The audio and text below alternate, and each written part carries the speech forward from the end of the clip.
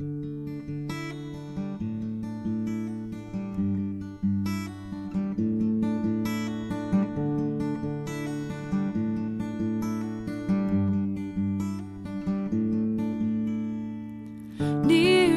my God, to thee, nearer to thee, even though it be a cross that raiseth me. Still, oh, my song shall be nearer, my God, to thee, nearer, my God, to thee, nearer to thee.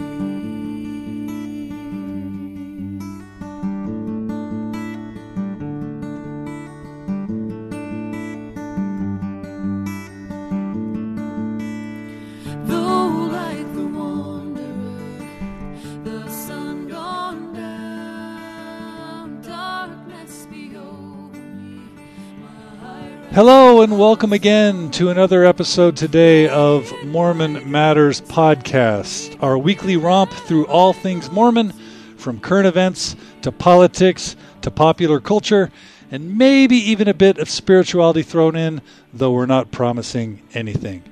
Today, our main topic is Mitt Romney, Mormonism, and the recent coverage in both the New York Times and on ABC's Good Morning America in the good old USA. Today, we have as our panelists John Fowles, who is a lawyer living in London with his wife and 3 children. He is interested in Mormonism and Mormon blogs and has participated for several years in Mormon blogging, or as we like to say, the Blogger Knuckle. Welcome, John Fowles. Thank you very much. It's good to have you. And you're in London, huh? That's right. Well, good day, mate. Or is that Australia? Yeah. That's probably more Australian. It's okay, though. All right. Our next panelist is Tom Grover, a lifetime resident and probably a proud resident of Cache Valley, former and current Aggie from Utah State University, and the producer and co-host of 610 AM KVNU's For the People here in Logan, Cache Valley. Tom, welcome to Mormon Matters. It's an honor to join you, gentlemen. Thanks, Tom. And finally, our final panelist is Ronan James Head. He is from Malvern, England, home of the Wilford Woodruff missionary sites. He grew up in the church and served a mission to Vienna, Austria, where he now also lives. Ronan is a scholar of the ancient Near East, currently dissertating, and a teacher of religious studies. He is married with 3 kids and recently taught seminary. He blogs about Mormon stuff at the mighty bycommonconsent.com. Ronan, welcome to Mormon Matters. Guten Abend. It's a pleasure to be with you. And I should add that Ronan is our gratuitous British accent for Mormon Matters. We can't let Andrew Sullivan and Christopher Hitchens, who participate in their panels, be the only ones that have benefit from a British accent. So, Ronan, thanks for filling in that token British accent spot on the panel. Hopefully I won't be as annoying as either of those two. I think they're brilliant. Okay. Well, they're smart, but they're annoying. All right, so let's begin. Our listeners can go to our blog to find pointers to the 2 most recent bits of coverage on Mitt Romney and Mormonism. It's been fun. It's been interesting. Let's just start with John Fowles. Do you have any thoughts on either the New York Times article or the Good Morning America piece?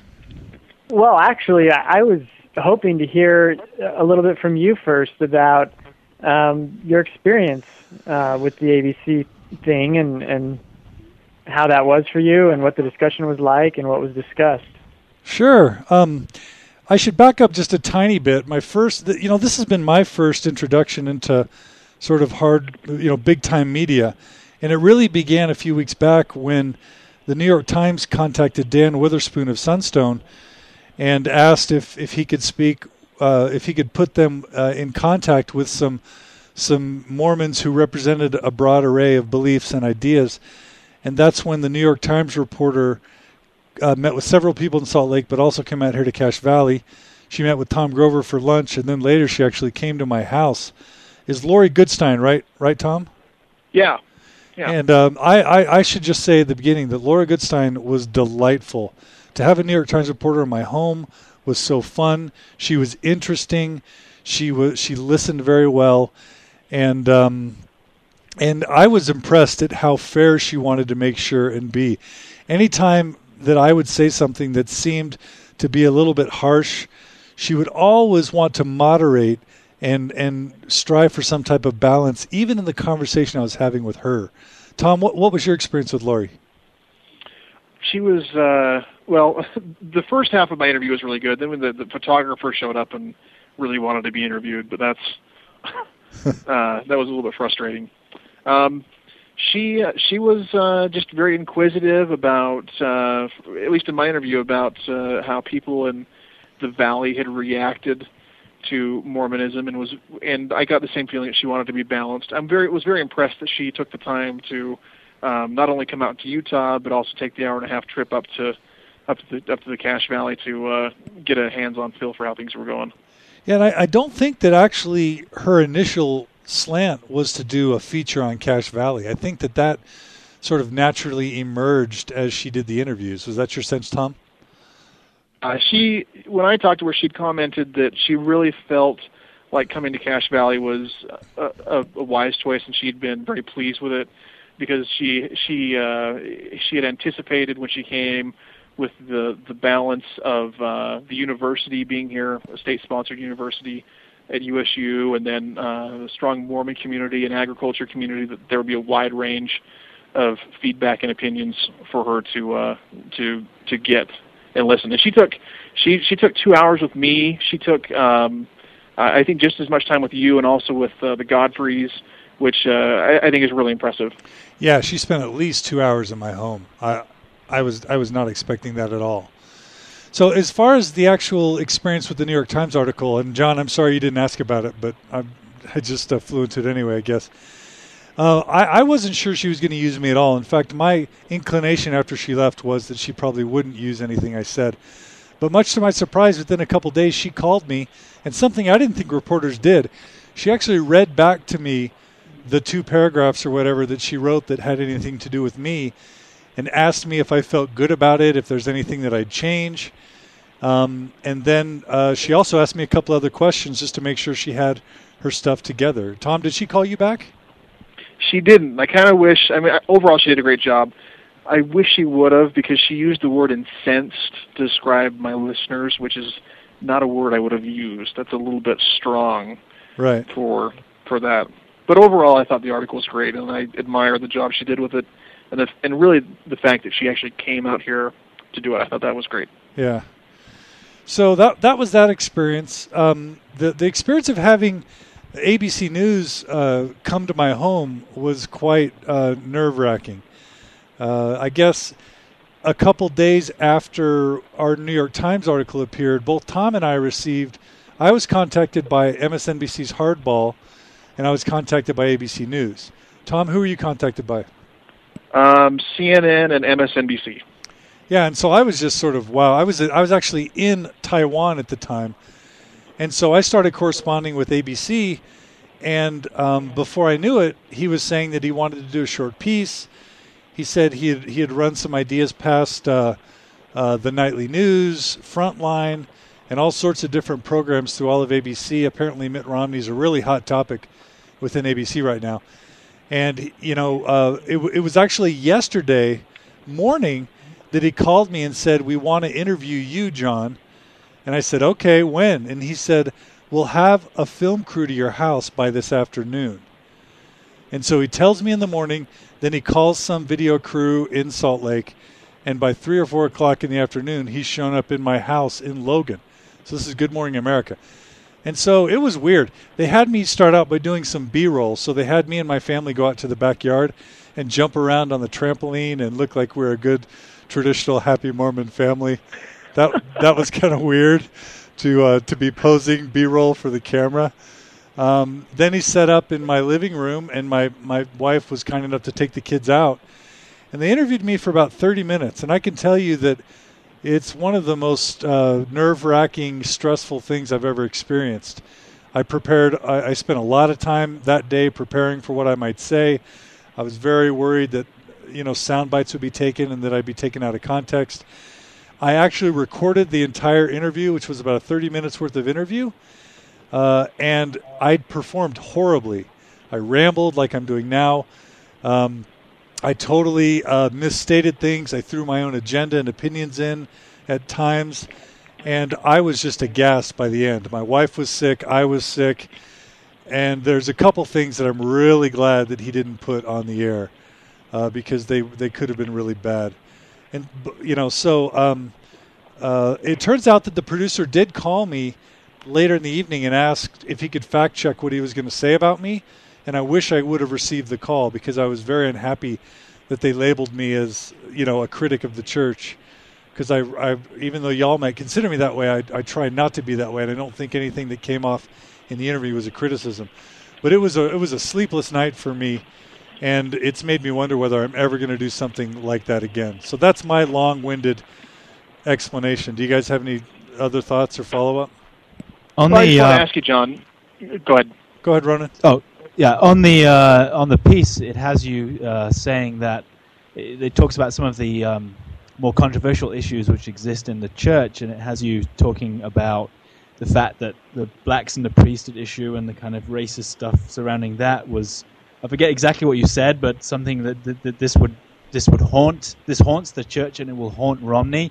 I mean, that seemed to be like the soundbite that they really picked up on. How do you feel about that now? I mean, would you stand by that, and would you like to explain that a bit further? Yeah, I'm a bit in a dilemma here because I think there really is a time for candor and truth, and there's a time for finesse. And that was certainly not a comment that was about finesse. It was definitely a shocking, bold comment. I stand by it factually because, if you look at Al Sharpton, what happened? Al Sharpton said that Mormons didn't really believe in God. Mitt Romney immediately responded, basically denouncing Al Sharpton. Do you guys remember what Al Sharpton's immediate response back was? That he was taken out of context. No, he actually initially attacked Romney, and he said, I think the bigger question that Romney needs to worry about isn't the things I've said. It's the church's past history on blacks. And I'd like to know. Say that. He'd say, I'd like to know what Romney believed about race and when he believed it. And so, I do think that for better or for worse, whether it's fair or not, we are going to be continually dogged about this. And for me, the question is, if we do some type of formal apology, which many liberals have called for, would that really help? And if we don't do some type of apology, is there some point where this just goes away, just like for Catholics, the Inquisition's kind of gone away, and for the Episcopalian? Well, I mean, I don't know. It's certainly not something that comes up in a political debate. But what do you guys think to my response or other things? I think, John, the hook line off of that was actually a different line. It goes the last one that you said, where and it's a perfect line and to deal with all of this. That every religion has skeletons in the closet, and the skeletons in the proverbial Mormon closet are simply unfamiliar to people. That's the truth. So that way, there's no need to apologize for explain away the priesthood ban on blacks, but at the same time, it acknowledges it as something that is regretful. I should just add as a little side note, the camera guy pulled me aside after the interview, and he's LDS. And I don't know if you guys will find this interesting or not. Here's what he said to me. He said, you know what, John, we live in a politically correct world. And in this politically correct world, it's unpopular to say that God would have the capacity to curse somebody. But my take on this whole race thing is that God can do whatever he wants. And if God wants to give certain races a curse and make their skin dark, that's totally God's prerogative, and that's how I see it. So I don't know. I thought that was interesting. So hold on, John. That's what you said to him? No, that's what the camera person said to me after he heard me interviewed. He was a local Mormon who was brought on the film crew, and that was his response to my statements about race. I think that the great unasked question so far is something that ABC picked up on. They said, that Mitt Romney was a leader of the church at the time that the priesthood ban existed, and we know, I mean, the church now tends to say, look, we don't know why the ban existed, but I can assure you that in the 1970s, if you'd have asked anybody why did the ban exist, they would talk about curses of Cain and Ham and stuff like this. So I like Mitt Romney and I wish him well, but if someone asks him the question, you know, in when you were a bishop in 1970 whatever, did you agree with the ban on blacks having the priesthood? I mean, he has said that he found it difficult, and when it was released that he felt very happy, but someone might ask him one day, you know, did you agree with it at the time? Because I'd be interested to see what he says. That's a great question too, Ronan, because if you look to his political statements and also his father's, George Romney, he was quite progressive on race in ways that are irreconcilable with the church policy at the time. So it becomes even more complicated. Frankly, I think there were probably a lot more Latter-day Saints than we give credit to that in a similar way to Romney's father and perhaps Romney himself, never were square with the ban and also the reasons behind it. But because they had sort of a deeper belief in underlying principles of the gospel, like the first vision and things like that, really just went along with the current. Maybe some of them speaking out, maybe most of them didn't speak out. But I think it's a mistake to assume that everyone who lived in the church before 1978 was an ardent racist. I totally agree with that. Any other thoughts? So just the fact that Romney, I don't know if Romney was a bishop before 1978. I don't know that about his biography. But if he was, I don't believe that says anything about what Romney believed about black people or about the priesthood ban. But the perception is going to be that he was complicit in the priesthood ban because he participated in leadership that was in place. And you can make that argument inside a Mormon community, but from the outside, he's going to look complicit with the ban, which is going to be seen unquestionably as racist.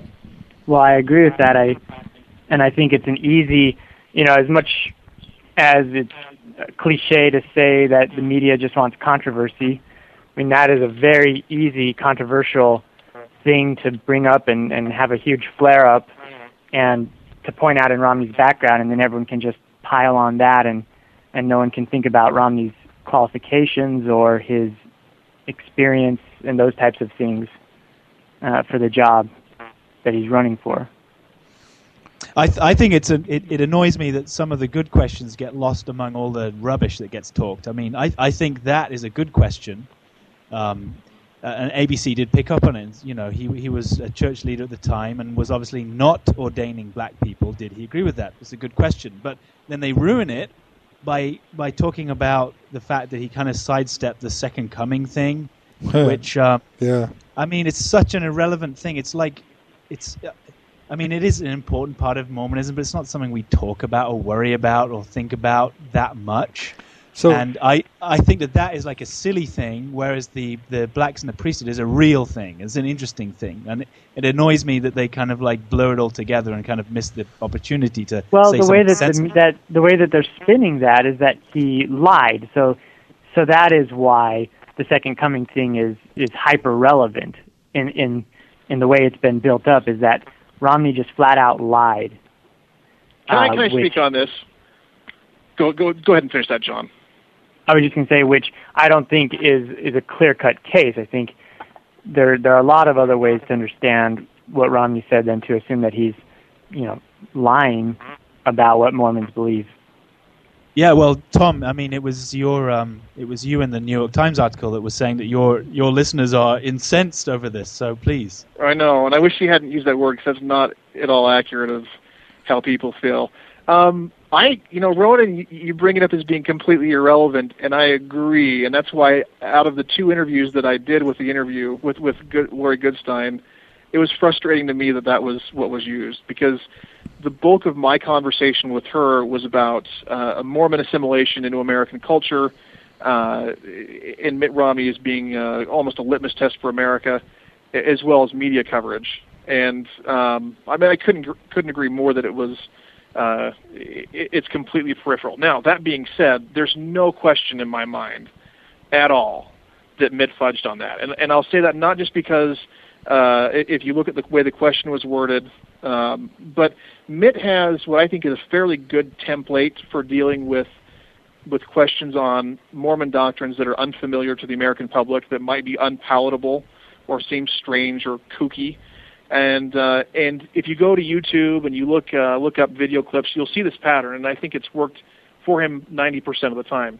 He'll simply say, first, I'm not a spokesman for my church. The second thing he'll do is he'll downplay or he'll dismiss the peculiar Mormon doctrine, and the third thing he'll do is he'll emphasize some commonality with mainstream Christianity. So, for example, on the Charlie Rose show, he was interviewed by, she used to be on CNN, Judy Woodruff. And she asked him about, well, yeah, I hear Mormons believe that men can become gods. And then his comment was, he followed that pattern, and then his last comment was, we also believe in a crazy thing about a guy in an ark and two of each kind of animal, which was funny and dismissed it very well. The problem he's getting into with this template is that second step, where he downplays, or in this case, completely dismisses the Mormon doctrine. And this template is the best approach he can give, because these questions, for the most part, maybe with the exception of blacks in the priesthood, are completely peripheral as to whether or not he is competent to be president of the United States. Nonetheless, people are skeptical, reasonably, about a religion that they're unfamiliar with, and because they don't know it, they want to know for sure whether it's going to affect the office. And so, I think overall the templates worked well. I'd mentioned in the interview I did that he did trip up. There's no question about it on that George Stephanopoulos interview, which was an unfair question too, but there's no question that he wasn't truthful. Any responses to Tom? Yeah, what's that? Purely speaking, as a Mormon, I personally can't get mad at Mitt over that fudge. I think it was a fudge, and I would completely admit that. But I'm thinking that, if I was running to be Prime Minister of the UK, and someone asked me, well, if they asked me even about the Second Coming, I'd be embarrassed, considering that we don't talk about religion in public life in England. But also, if they said, do you, Mr. Head, believe that Jesus will set up the New Jerusalem in Missouri, I would fudge.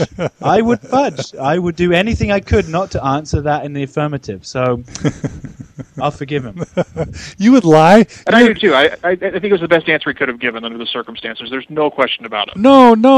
It's not the best answer. Tom, I don't think you're allowed to say he lied and that was the best answer he could have given. I don't think you can say both of those. You can either say he was lying or that was the best answer he could give, because a lie isn't ever the best answer. I agree. I mean, come on. I agree. With regard to Jesus coming to the Mount of Olives or Jesus coming to the New Jerusalem in the Americas, I mean, to the rational mind, both of those are completely insane. Both of those are outlandish claims that could never be empirically proven. They're entirely based on faith, and it's unclear why a belief that Jesus is going to appear at the Mount of Olives is a valid faith claim, and Jesus appearing at the New Jerusalem is an invalid faith claim. Well, it's because it's how it plays with evangelicals. It basically distances him from evangelicals, and that's what would make him concerned about it. Actually, the Stephanopoulos interview, he prefaced that question by talking about the Muslim world, and saying that right. Obviously that's a sensitive issue, and you're saying that America is the great chosen country, and so it's also in that light that it should be thought about. But Romney's not worried about the Muslim vote, but I think he is worried about the evangelical vote, right? Well, of course, yeah. John, were you going to say something? Oh, John, and then Tom. Okay. Well, I was going to say I actually agree with Tom's second part of his formulation, that was the best answer that Mitt could have given in that situation. I agree with that. Personally, I don't think that Mitt Romney was lying. I think he's an honest person. We know that Mitt Romney knows that Mormons believe that Jesus will come to the American continent after he appears at the Mount of Olives. I mean, Romney, I really don't think Romney would ever claim that's not going to happen, but that's the way that the question was posed, framed it as an either or in other words, as something that's exclusive. Don't Mormons believe that Jesus will come to America and not to the Mount of Olives? Is really what George was saying, George Stephanopoulos. And Romney had to give an answer in just a few seconds that rebutted the sort of inference that question was undoubtedly bringing up in people's mind. Sure. Which is exactly what I just stated. And so when he answered, he did answer the best way possible. Okay, maybe there was a little hyperbole. Maybe by saying that is not a doctrine of my church, he could have omitted that sentence, but still said, we believe just like every other Christian that Jesus will appear at the Mount of Olives at his second coming. If he had put a full stop there, then I don't know, maybe Tom wouldn't say that he was lying. Tom, well, and this is where John and I completely depart on this. I read the question that George Stephanopoulos actually asked, and John reads a question that he intended to ask, with all due respect, completely creative speculation. It was not a mutually exclusive question of the Mount of Olives versus Missouri, but if Mormons believed that Christ was going to be coming to Missouri at the second coming. And that was literally the question that was asked. And the answer that was given was, that does not happen to be a doctrine in my church. And I don't know how the only way you can look at that and say that Mitt Romney's not lying is pretend that George Stephanopoulos asked a different question than he did. If he had asked the question that John thinks that he asked, then no, it's obviously not a lie. But the question that he asked, if you go look at it, is do you believe that? Not in a mutually exclusive way, but do you simply believe that Jesus will be coming to Missouri? So and that's the crux of it. Now, that being said, and I'll go back to it. A lie was the best possible situation, the good answer he could have given there, because the question was poorly worded, it was contorted, and it was completely peripheral to Romney's candidacy. And look at the options he has. He can offer an explanation of Mormon doctrine, which he obviously can't do in a few seconds, as John said. He can be evasive about it, which is only going to make people think that he's covering something up, which you never can do as a politician. That's an absolute not an option. Or he can fudge. And so what he did was he went to what he knew. He went to that template I talked about, and he did his best with it, and it didn't work. One of the few times it didn't work. What if he was just caught off guard? What if he just wasn't prepared, and just like I do and you do, just fumbled? Yeah, I think he was. So that's different than fudging, That's though. exactly what happened. But that's different than fudging. That's why it's big of a deal. But that's different than fudging. Fudging shows sort of indicates intent. Fumbling just means he goofed it. Well, he fumbled through his template. I mean, you go look at the way he answers questions on odd Mormon doctrines. There's, I'm not a spokesman for my church, downplay or dismiss the Mormon part, emphasize commonality with mainstream Christianity. And it's worked almost all the time. This time it didn't. So Ronan and John, what do you guys think about the fumble option instead of the deceive option? Well, I think it's a very good out for Romney. I mean, you're being very generous to him. I think it's plausible. Maybe I can, envision that when that question is put to him, all he hears is, this guy is saying that I don't believe Jesus is coming to Jerusalem. And so he answers, of course I believe he's coming to Jerusalem. Mormons believe that. Yeah, he fudged. You say fudged, Ronan. So do you guys think that he prepared, like he was in the war room with his guys and gals, and that this is a question they anticipated and that he had one ready? Do any of you think that he anticipated this question?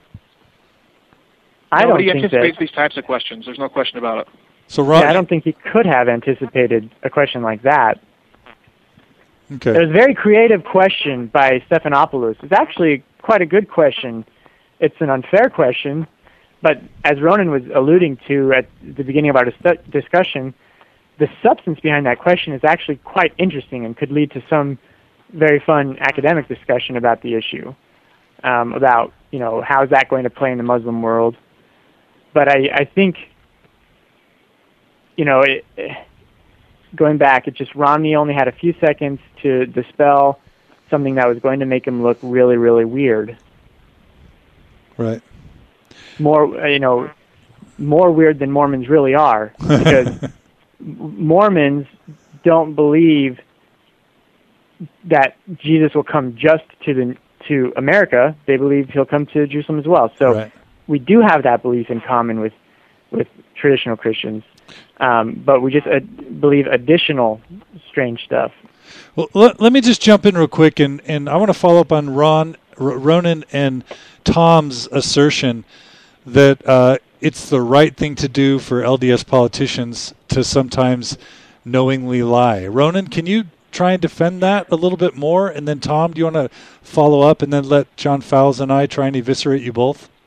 Well, you see, I don't think that fudge equals lie. Oh, okay. What do you mean by fudge then? Well, fudge is simply that he's asked a question and he kind of doesn't quite answer it. The politicians do this all the time, and if I hate to sound really cynical, but if Mormon politicians weren't also able to play the game to a certain extent, and that is to answer the questions they wanted to be posed rather than the one that actually was posed, then no Mormon would ever achieve office. I think that's And so you don't mean lie, you just mean don't answer the question or fumble it or be evasive and don't directly answer it. That's what you mean by fudge. He's saying in his mind, the way to get around it is to simply say, Mormons believe that Jesus Christ will come to the Mount of Olives, period. And, okay, the question wasn't exactly asking him that, but the statement he made was kind of true, apart from the that's not Mormon doctrine part. But, I mean, we all say stuff at the spur of the moment which perhaps we would regret. So I'm going to give him a pass. Tom, do you want to follow up, or do you just agree with what Ronan said? I got to say, too, I'm going to give him a pass, too. And I want to reiterate my frustration that my quote has sparked such a hair-splitting discussion. But that being said, I completely agree with Ronan. Anybody who's running for president, anybody who was even a senator of the United States, has told some fantastic lies. And that includes Mormon politicians. Aren't you? My good friend and... What's that? Aren't you exempting Orrin Hatch from that statement? Orrin Hatch has told some fantastic lies. Tom, I like the guy. I think he's done a great job for senator for Utah. Tom, I like Harry Reid too. Tom, He represents. I think Harry Reid does a great job of representing the church and Utah State really well. Do you But that being said, do you think that Harry Reid has told big lies? I can think at times he's exaggerated for certain. Yeah. But nonetheless, I think he's done an overall great job. It's how the game is played, and it's an unfortunate reality, but it's a reality in part created by inconsistent and contradictory demands by the public as constituents. But that's a whole political discussion. So I would say, yeah, that he lied. But again, I think it was the best option he could have had. Look at the options he had. He can blow it off and refuse to answer, be evasive, like he's covering something up, which is only going to raise suspicion on that and other questions. He can try to explain it, which will be an utter failure because they're not going to give him the time to explain it. Or he can de-emphasize the Mormon part and emphasize the common Christianity part. And so in this case, I have to say he did the best he could, and it didn't work out as well as he probably wanted to, but I think his template is wonderful. I think it works really well. John, any reaction to Ronan and Tom before I jump in? I would only say that I agree that he gave a great answer when that question was posed to him. My views just differ on whether he lied or not. I don't believe it was a lie, but that's I because do you understand. see George Stephanopoulos asking a different question that he actually asked.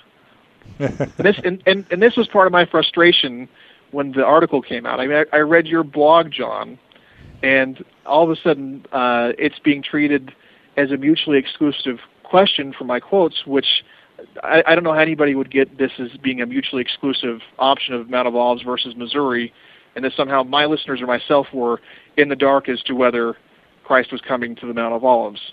That was really frustrating. Well, the New York Times article probably didn't do a great job of presenting what your listeners' views were. I don't know. Maybe I was off base. Probably that's the case.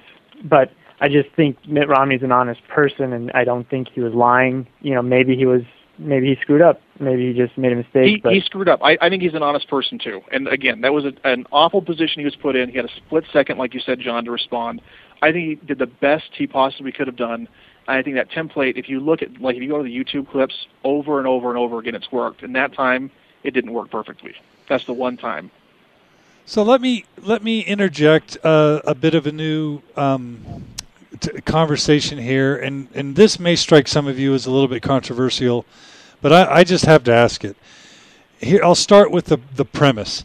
Could it be that Romney is following the example of what church leaders have had to do over the past 150 years? And let me just give you a couple examples. In the late years in Nauvoo, when Joseph Smith was asked explicitly by press whether he was practicing polygamy, we all know his famous response, which is something like, have any of you ever seen me with more than one wife? It was just sort of this Clinton-esque, have you ever seen me with anyone other than Emma? I don't know of any other wife that you've seen me with than Emma. It was a way of, I guess in Tom's words, you could argue fudging, and you guys can correct me on the history. Another example is when we did the manifesto in 1890. We did this sort of document that made it sound like we were really serious about stopping polygamy, but it really was another 15 years where we stopped it, and apostles and first presidency were involved in other plural marriages after the manifesto. We all know that that's true. And if we look at today, when Larry King interviews Gordon B. Hinckley and says, is polygamy doctrinal, even though Section 132 of the Doctrine and Covenants has not been repealed, even though spiritual polygamy marriages are still performed in temples today, the answer was, for probably the exact same reasons Tom explained for Mitt Romney, the best thing that Gordon B. Hinckley could do was fudge and say polygamy is not doctrinal, just like when Time asked him about, was God once a man, Gordon B. Hinckley's response was, I don't know that we teach it. I don't know that we emphasize it. So this isn't about criticizing the brethren. I hold the brethren in compassion because I think their job may even be harder than Mitt Romney's or regular politicians. But can we all be willing to just discuss whether Romney's simply following the example of LDS church leadership in tough media situations? I'll start with Ronan. Thank you very much.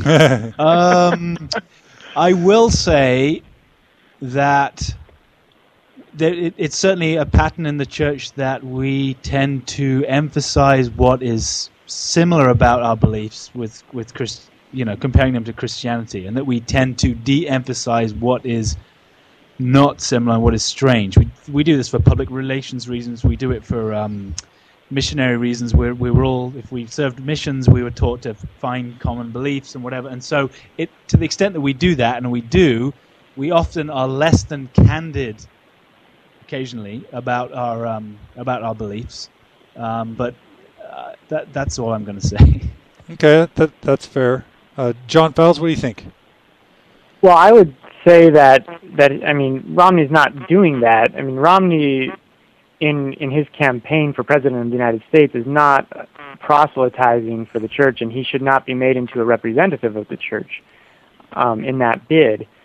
And when he gets posed questions about Mormonism, I mean, he's just trying to deflect those questions because they have nothing to do with his platform or his competency as an executive and his past experiences. And so he wants those questions to go away, and he just tries to deflect them with short answers that show how much relevance the questions have to his campaign. So I would say he's not doing that. He's just trying not to focus on that, period, on his religion at all. Or I should say on the doctrines of his religion. I mean, the fact that he is religious, he feels like he needs to emphasize, because a lot of people want a president who is religious, and he is religious. So, he's emphasizing that fact. He's in a difficult position because he wants to emphasize that he is religious, but he doesn't want to talk about the doctrines of his religion because they're irrelevant. Well, are they irrelevant to Southern Baptists and evangelicals, though? I mean, what if No. to an evangelical, your belief in the nature of God is actually an important component of your voting criteria? Is it insensitive or non-multicultural for us to allow for that actually being material? Well, I think it is material to a lot of Baptists or to a lot of evangelicals. I just don't see how it bears on his capacity or his ability to serve in the executive role. And I think that's the tack he's taking as well. But you would agree that some may disagree with you on that, and maybe even acknowledge their right to feel that way. John? What about the church's just broader dilemma in PR for the church? Do you have any thoughts on that, or was my history wrong when I went through that litany? And do you see it differently? My personal views, I've had some fun and long discussions with Ronan about this in the past, but I just think we put far too much emphasis on PR in the church, and we shouldn't do that. We should just be ourselves and not try to, explain everything to everyone and just be weird. We are weird. So why do we need to tell ourselves that we're not weird? Interesting. Well, that's a candid, respectable response, in my opinion. Tom, what do you think? I actually agree with John on that. One of the great things about being Mormon is being peculiar, and sometimes it makes me sad the way we de-emphasize things because we're embarrassed about them. So first thing we do is we de-emphasize them, and then we kind of ignore them, and then sometimes they just go away completely. Like the doctrine of rebaptism, we don't do that anymore, and I bet a lot of members don't even know that it was done or what the purpose of that was. And I think it's part of balancing that as part of having the best of both worlds. As Mormons, we want really bad for the rest of the world, the rest of American culture to accept us, but at the same time we want to remain distinctive. And sometimes that just simply isn't possible. So we've got to choose one or the other at times. And it just makes me sad when people de-emphasize things or simply dismiss them in the sake of expediency. Right. Well, that's... And go ahead. No, please.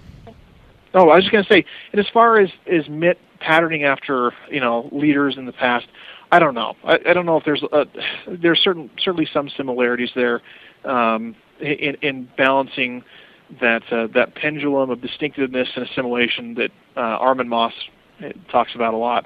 And I don't know that they're exactly the same for that reason, because the church is interested in maintaining that tension, and Mitt Romney's objective is the church is interested in maintaining that tension between assimilation and distinctiveness for the purpose of perpetuating the institution, while Mitt Romney's intention is to be elected president of the United States, which is totally different. His objective in speaking and answering these questions is not necessarily to preserve Mormonism institutionally, but to get elected president.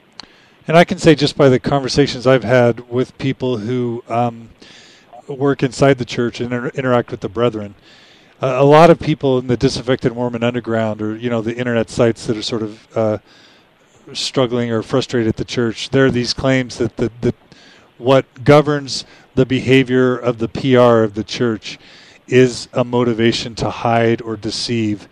And every person that I know who's interacted with the brethren, their feedback to me is no. Their only concern is saving souls. And if it helps Mr. and Mrs. Brother and Sister Smith raise a better family, have a more successful marriage, they're gonna make the decision that helps that family. And if there's another decision that's going to hurt Brother and Sister Smith, they're going to do whatever they can to keep that from happening. And so that's just my 2 cents on what motivates the brethren and what they try and do. I think we'd all agree that politicians and church PR have really, really hard jobs. Agreed? Yeah, John, the only thing I'd add to that is sometimes I think there are different situations that arise when very noble ends come about by less than forthright means, and that's where I think the crux of your question comes from. Yeah, that's true. Would you say that's basically what you're asking? Sure.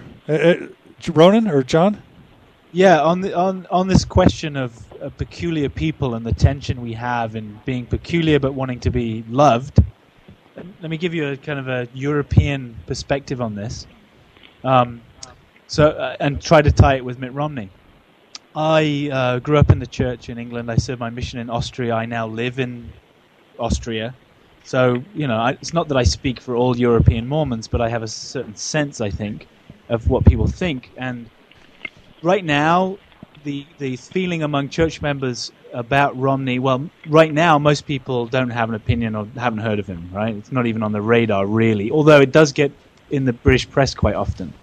So Right. people who pay attention to this stuff will be aware of it. But to the extent that people are aware of it, I think 90% are extremely excited about the possibility of President Romney, or at least him getting to be the candidate and therefore getting a lot of exposure, because across Europe, the sense is that the Church of Jesus Christ of Latter-day Saints is a strange cult. I know people think like that in America, but at least in America you don't have situations like you have in Belgium, where we're on like the cult watch list, and where the feeling about Mormons is that they're polygamous, they're weird, they're a cult, they're dangerous. That would go away to a certain extent, or would at least be softened if you have the President of the United States who is a Mormon. Because whatever else you think about the guy, he has to be... Certainly, Mitt Romney is a competent guy. He's a likable fellow, and the fact that he's Mormon would be really helpful. And some of the European LDS that I've spoken to are really excited about the prospect, because he comes on a state visit to Belgium.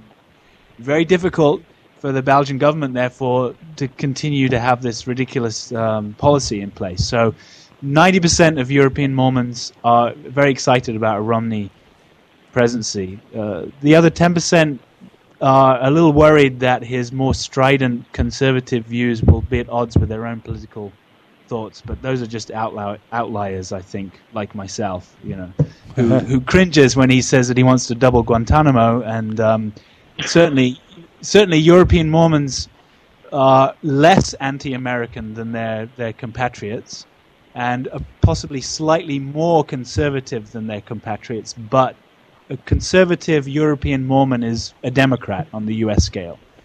And so if he were the Guantanamo president, that might cause a little friction and trouble. But mostly people are excited. Yeah, I have to agree. That's my biggest fear, Ronan, is that the last thing I want is for the first Mormon president to be the guy who does a Lyndon B. Johnson with the war and doubles our commitment to the war, or even further sticks us into the quagmire. If Iraq's going to be as nasty as many of us sort of predict, I'd rather save the Mormon president for another decade or two until we don't have this nasty war to hang on the Mormon guy. Well, here's the thing that I want you to just imagine. I've just told you that I think that 90% of us are excited about the prospect. But if I imagine if George W. Bush was a Mormon, then that 90% number would be whittled away quite rapidly and would perhaps be a problem. But the question is, how much does just the fact that he's Mormon balance out the fact that he might be unpopular politically? I have no idea how that would play out. I think, however, that Romney will be better than Bush, but we don't want to talk politics. I don't know that he will.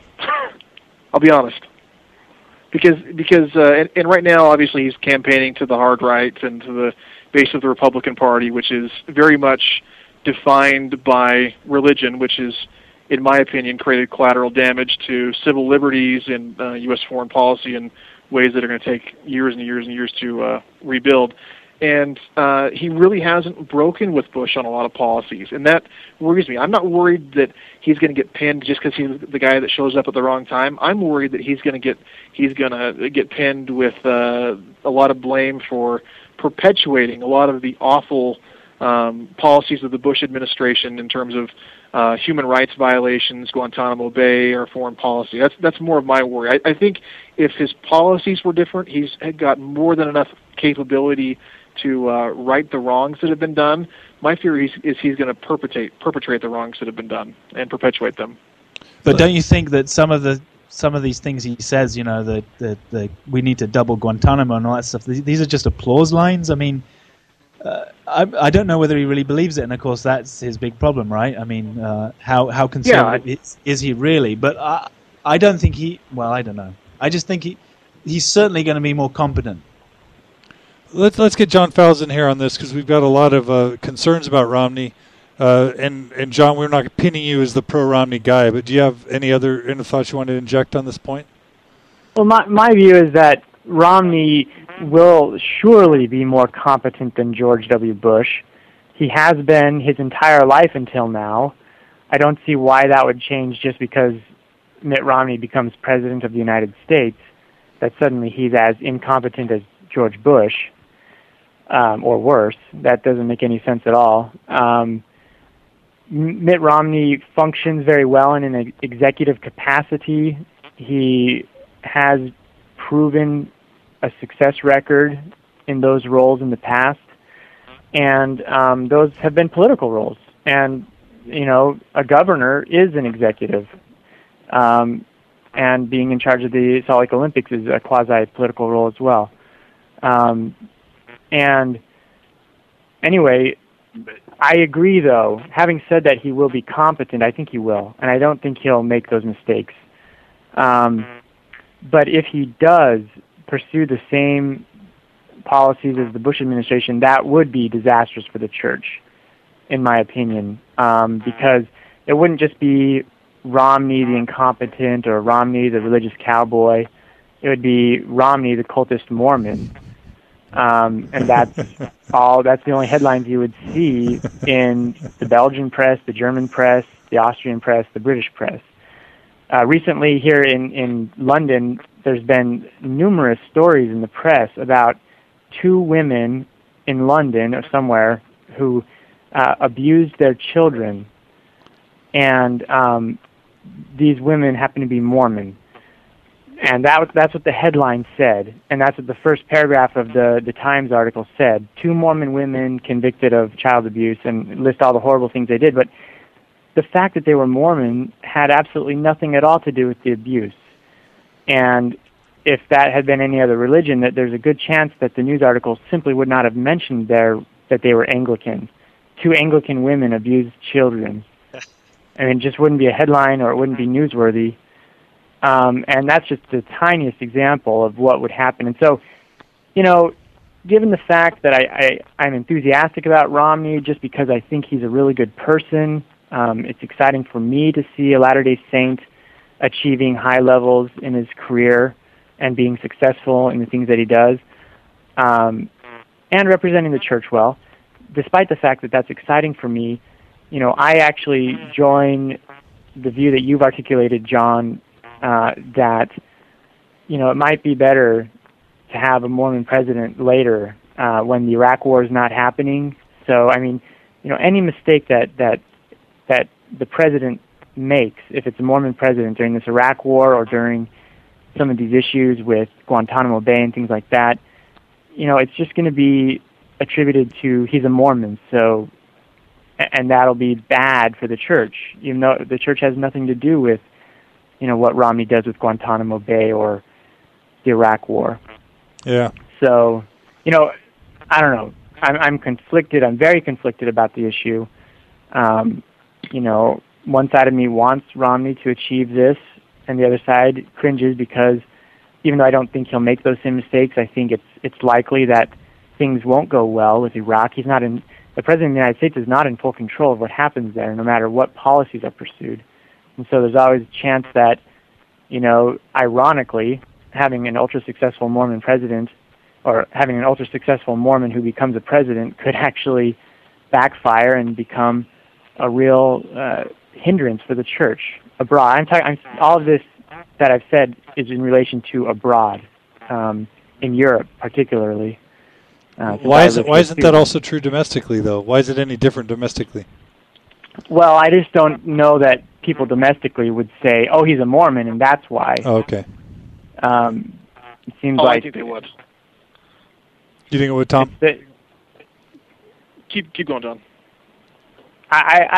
Maybe that would, but I'm thinking specifically of what Ronan has broached in his topic of European Latter-day Saints. I mean, don't forget, I live in Europe as well. And forget Europe for a moment. I mean, there's like one or two Mormons in Europe. Think about Latin America, where the level of anti-Americanism is more militant. And from what I hear, you go to a testimony meeting and you'll hear anti-American stuff or pro-American stuff, depending on which side of the aisle people sit in church at the time. So right, that can be very volatile. This is Latin America too, for sure. Well, let me just put one final cap on what I've said so far, and that is that one area that I'm extremely disappointed about with what Romney has done so far is his anti-France comments. I think, if anything, the intelligent course that he should be taking is a pro-France course. By saying nice things about France, that's really not going to alienate any right-wing voters in the United States. I really don't think that they would choose not to vote for him in the primary just because he said, France is great. I liked France. I lived in France. And I think he has made some anti-France comments that, they just sound dumb in the media, and I would hope that he would have better feelings about France after having served a mission there. So I don't think he's representing that well, and that could go better. And that's something that could become a danger further into his campaign and alienate some people here in Europe. Is he still doing that, or did he stop very early on? I haven't heard that in a while, but I'm not following it super closely. I think there's been a relatively recent one, the France marriage thing, the 7-year marriage contract thing, was not too long ago. Yeah, that was like a couple of weeks ago, or months. Not a month or two ago. Yeah, okay, so I'll just jump in, and Tom, I want to make sure and get you in if you have some other final thoughts. We should be wrapping up soon, but I have a couple of concerns. One is just this notion of class. I don't want to say he's not a classy person, but I've spent a lot of time, because I work at MIT, I've spent a lot of time in Boston. And the people in Boston feel really just angry, and they just feel upset at Romney that here he was, their governor. He came to them saying that he believed what they believed, wanting to fix the state, and they feel absolutely raped and abused, the people that I've spoken with. They feel like he came in, they made him governor, and then 2 years before his election, he started basically turning his ideology and then openly criticizing Massachusetts as like this poster child for evil and liberalism. That doesn't strike me as classy, and I feel the same way about France. I talk about Guatemala with, a soft heart because I served there, and it just seems so strange for me that he could be so crass about France after having served a mission there. So the class thing bothers me a bit. The second thing that bothered me is just, I was listening to Meet the Press and Left, Right, and Center, and I was listening to 2 or 3 talk shows, and every single one of them, these pundits who are not LDS, who are just sort of talking about the Romney candidacy generally, the question that all of them were asking last week, and this was right before I did the New York Times interview, the question that all of them were asking was, can we believe a word this guy Romney is saying? And I would have thought, the way that I think of Mormons and the way that I want people to think of Mormons is that Mormons will be tagged with weirdness, but at least they won't have to worry about honesty and integrity and believability. I thought that would be the asset. But somehow Romney not only is bringing the weirdness along, but nobody seems to want to believe a word he's saying. And I don't think he's a lying guy, but I just wish that he could handle things in a way to where his credibility wasn't so much in question, because I do think that has an impact on us and us on him, etc. So those are some of the things that worry me most about Romney. Tom, why don't I give you the last word before we wrap up? Okay. Well, I wanted to tell that CNN story, John. Go for it. So John had mentioned earlier that, Tuesday I was really in stress. I'll back this up, because I had the Mormon blogs like John's creating this mutually exclusive argument of Mount of Olives versus Missouri, which, again, is nowhere in any of my quotes. I don't know how that even evolved. And then I had, thankfully, people here in the Valley and people in the Blog Hive, which is the Utah political blogging community, just sending me emails and kudos, and I thought it was a good interview. And then, like Juan Ketz had, in other national blogs, were kind of joking about the doctrine of Jesus in Missouri, which was disappointing, but people were unfamiliar with it, so that just goes with the territory. But anyway, so I got an email from MSNBC and CNN followed up, and they did several phone conversations with me, and they said, we want you to come on and talk about Mitt Romney. And I said, well, I'm a little bit nervous because, out of 2 hours of an interview I did with the New York Times, the two things that were taken out were things that were really peripheral and not that important, and the reaction that people have had is one that I'm not really happy with, especially among Mormons and then on the broader blogging community. And so we had several phone conversations, and I really pressed the producer as to what the segment would be, who would be on it, what specifically would be discussed, and that specificity was never offered on Tuesday. And we probably had 3 conversations on Tuesday. We had a couple more on Wednesday, and finally she got down to it and said, okay, here's what we want you to do. We want you to come on CNN. We want you to talk about how Mitt Romney has been lying on doctrine and how Mormons are enraged with him over lying about it. And I said, look, like I've discussed with you guys, he's done his best to answer these questions. He tripped up a couple times. Mormons are not angry with him. And she said, well, but they have to be angry with him. And they had decided what they wanted me to say and the angle they wanted me to take before I even went on. They wanted me to go on CNN, and I turned them down because of that. They really, really wanted that angle. That's what they wanted badly. Anyway, that was the experience with CNN. It was eye-opening to me because I am a talk show host, but it's just in Logan, so to get that kind of insight on the national media was interesting. I offered to give them an interview on Mitt Romney, but they didn't want just a regular interview. They wanted me to go on and say what they wanted me to say. Yeah, media is tricky. That's the one lesson I've learned the past few weeks, is that it's not to be taken lightly. Media is a tricky business to be engaged with. Yeah. Anyway, that's basically one more thing I want to add, John, too. Please. About how it could damage the church domestically. If you look at the way George W. Bush in 2000 and 2004 used churches for infrastructure and also as ways to reach people directly by infusing faith in politics, I believe in America now there's a tremendous resentment among those that aren't religious towards Christianity in a way that didn't exist before. People attribute a lot of the problems that we have to Christianity in general because of what George W. Bush has done. Now, I blame George W. Bush. I don't blame Christianity. But there's been a damage done there that's going to take a long time to recover, and that continues to be the nature of the Republican Party, and that is my fear of what it would do to the church. A similar resentment. The people would associate torture in Guantanamo Bay with Mormonism, which would be totally unfair, and that would break my heart if that happened. Yeah, well, that's good stuff, Tom. Thanks for that stuff. We'll go ahead and count that as your sort of vignette or comment for the week, if that's okay. Is that all right? Absolutely. All right. Well, let's turn the time over now. It's time for our famed end of show, where each of our panelists gives a comment or a thought. Tom's already given his. Let's turn it over to Ronan to give us some parting thoughts. Okay, completely having nothing to do with Mitt Romney, thankfully. A couple of friends of mine and myself, last year we decided we wanted to set up a Mormon studies group in Europe, and it was just a couple of graduate students over email trying to build up some kind of network of people in Europe who do Mormon studies stuff. And this all snowballed into a website, and then people signed up, and then I'm happy to report that in August we will be having our inaugural conference, the European Mormon Studies Association. We're at the University of Worcester, and we have Ahmed Moss is coming to give the keynote speech. We've got Douglas Davies coming down from the University of Durham. We've got various other English and European people and some BYU professors too. So we're very excited, and if anyone wants to know anything else, it's euromormonstudies.com. Thank you.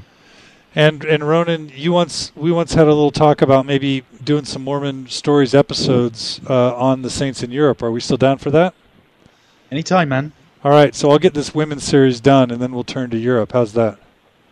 Sounds good. All right. Well, John Fowles, what's your parting thoughts?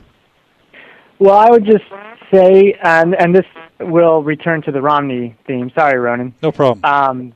But a few weeks ago, I heard a couple of LDS senators give talks or speeches, you might call them, in London to an LDS audience, and it was Senator Orrin Hatch and Senator Gordon Smith. Now, Senator Orrin Hatch included in his words a rather lengthy segment on Mitt Romney and the treatment he was getting in the media. And, the view he took was sort of Mitt Romney is so highly qualified that they can't find anything to criticize, and so they're criticizing his faith. I thought that was kind of an extremist position. I wouldn't agree with Orrin Hatch's view on that part, but I do think that it is interesting and perhaps unfair that in the media coverage, Romney is being made into a representative of the Mormon faith rather than simply a candidate for the office of the President of the United States. And I just can't envision really other candidates being asked about doctrines of their religion. I can see them maybe being asked about if they're religious and what their religion means to them, but to explain doctrines of their religion, it seems like it should be out of bounds in media questions during this campaign, or perhaps not seen as relevant or helpful. And I acknowledge that there are some voters who perhaps, for them, that is the paramount concern, that Romney is a Mormon. But, I think that he has other qualifications and other competencies that could be focused on, and maybe they should be. And that's all I would say about that. Great. Thanks, John. Well, thanks, Ronan and Tom. I'll just give my parting thoughts, and this will be purely a statistical thing, but I just wanted to make the pleasant announcement, and this will be news to all three of you, that Mormon Matters podcast, the inaugural episode, has been downloaded 700 times. And so that's a pretty fast and rapid velocity for a brand new podcast with only one episode. So I just wanted to thank all the listeners who helped make that first episode so successful and who are listening to this one. I want to thank all the great panelists, past, present, and future, for coming on Mormon Matters. Let me just close by reminding you that you can email us at mormonmatters@gmail.com. You can check out our website and our blog at mormonmatters.org if you'd like. Please tell your friends about us. We appreciate so much your listening. And again, Ronan, John Fowles, and Tom Grover, thank you so much for coming on Mormon Matters today. Thanks a lot. Thanks, John. Okay, thank you. All right, we'll see you guys soon. Bye. Okay, bye. Bye, good night. Today's music has been brought to you by Sky Pixton. You can find Sky Pixton's music at skypixton.com. That's SKYEPIXTON.com. Thanks a lot, Sky.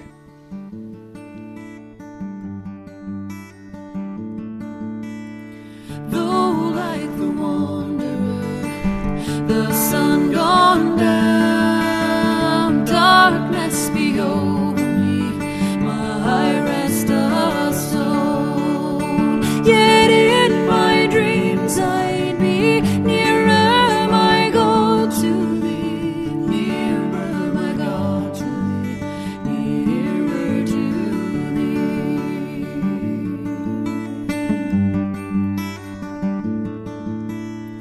There let the way appear, steps unto heaven, all that thou sendest me in mercy give. Angels to beckon me nearer, my God, to thee, nearer, my God, to thee, nearer to thee.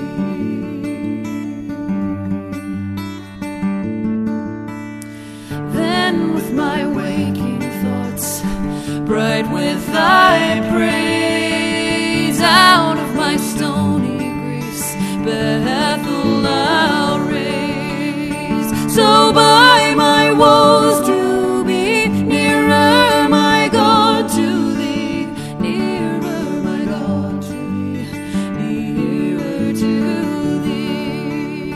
Or if on joyful wing, cleaving the sky,